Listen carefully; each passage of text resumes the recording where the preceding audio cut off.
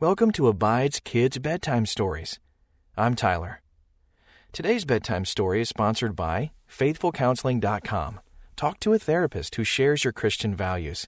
Just go to FaithfulCounseling.com/abide to get started online or in their app.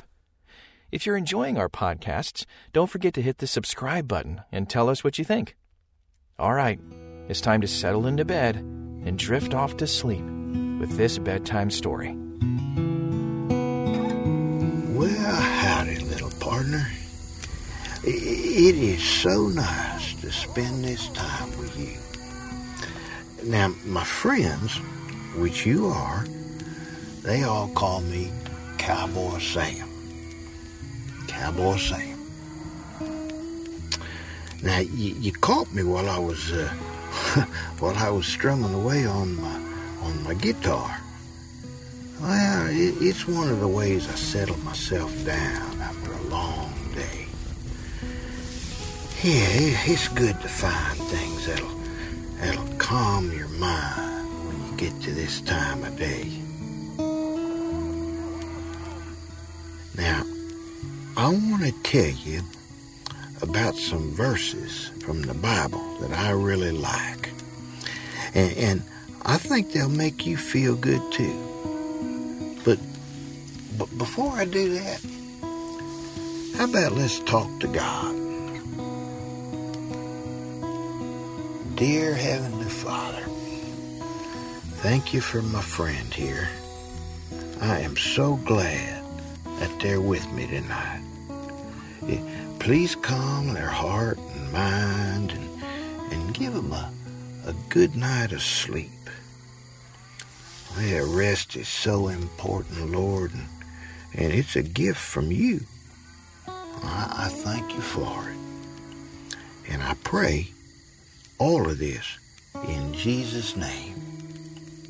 Amen.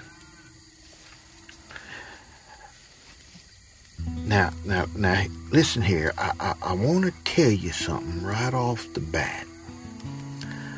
Lots of folks have the wrong idea about what a cowboy is. You might even picture us leaning up against a pole outside a saloon in an old west town. In your imagination, you probably got us wearing a big brimmed hat and have a couple of guns on our hips. Well, the only part of that picture that's right is the hat. See, cowboys don't go poking around looking for fights or causing trouble like you see in the movies. And we don't spend much time in town. Our job as cowboys is to look after, well, the cows. It sounds obvious, but so many people just get us wrong. But now you know better, right? Yeah. You know, some nights I just sit here playing my guitar, thinking about the words that God has given us. And when my mind is calm and peaceful, sometimes I remember verses that I learned when I was just a yonker. Verses like this: You who are godly, sing with joy to the Lord. It is right for honest people to praise Him. With the harp, praise the Lord. With the lyre that has 10 strings, make music to Him. Sing a new song to Him. Play with skill and shout with joy. Yeah, that's from Psalm 33. I do love to make music, even though I only use a 6-string guitar and not a lyre. And I love to sing, but, well, it's best that I do that when nobody is listening. The Lord has blessed me in many ways, but I don't have a voice that is very soothing, if you know what I mean. But God must really like music and singing. He talks about it so much in His Word. And the Psalms, they are lyrics to songs. And you know, many of them were written by a fella called King David. King David. Now, there's a guy who went through some tough times. Some of them he created for himself, but some were just part of being a king. Still, he wrote some great songs, and he wasn't afraid to tell God that he was struggling with things. He called out to God the same way we do. Only sometimes he wrote a song to do it. I think that's pretty neat. Did you know that David was hired to play music for another king when he was only just a young fella? Well, he did. David came to play his harp for a fella named King Saul.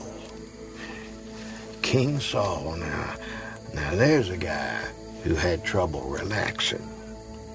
He had some trouble running the kingdom, and he made some questionable decisions. And sometimes they left him in a bad mood. So then, our friend David came. He played his harp for King Saul. And wouldn't you know it, it helped Saul relax some. You know, another time that God used music was when the children of Israel fought the Battle of Jericho. See, God commanded the Israelites to march around the city for 7 days with the singers out in the front. And on the last day, they marched around the city 7 times. And when they got to the end, they all blew their horns. And wouldn't you know it, the walls of the city collapsed, and God's people were able to conquer their enemy.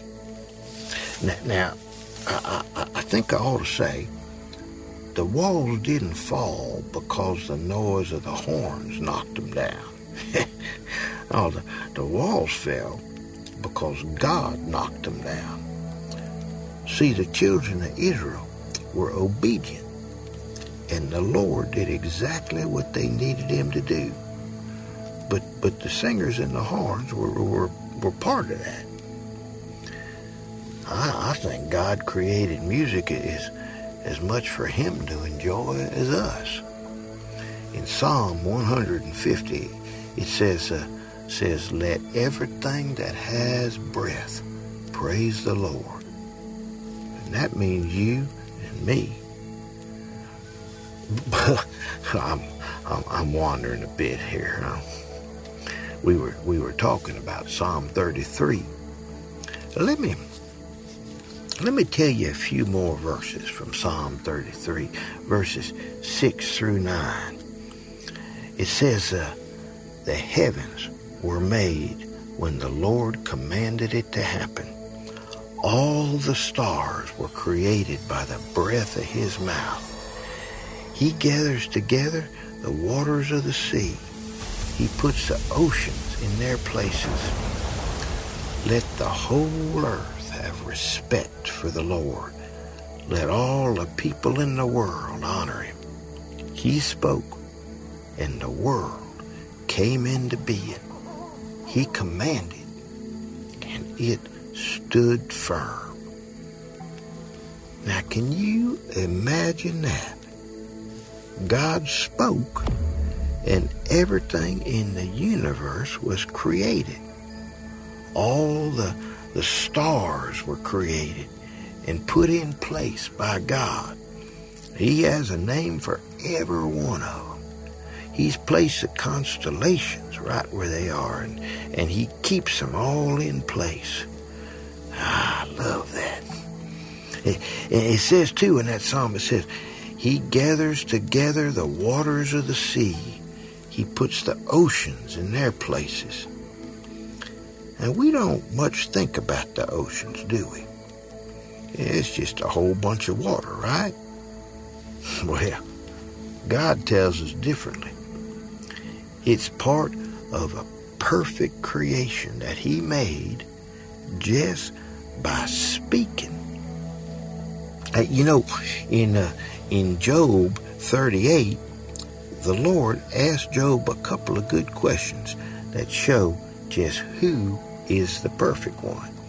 It says, who shut up the sea behind closed doors when it gushed forth from the womb? When I made the clouds its blanket and dense fog its swaddling cloth. When I made the breakers its boundary, set its gates and bars, and said, you may come this far, but no farther. Here your proud waves must stop. You see, God created the oceans and the seas, even the rivers and the creeks we play around in. And He made rules for all of them. Here's another couple of verses I want to tell you about. Wouldn't you know it? They're in the Psalms too. Psalm 8, verses 6 through 8. Now, David was singing about how God has blessed mankind.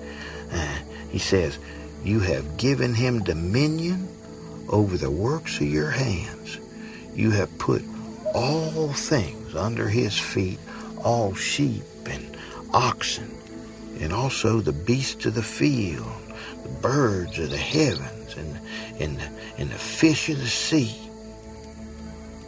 and whatever passes along the paths of the seas. That last little bit tends to catch people's attention. The paths of the seas. What does that mean? Well, you know, that phrase caught the attention of a fella named Matthew Maury.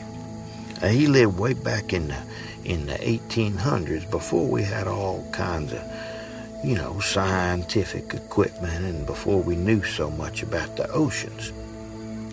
And he was reading Psalm 8 one day, and he saw that phrase, the paths of the seas, and he wondered what it could mean.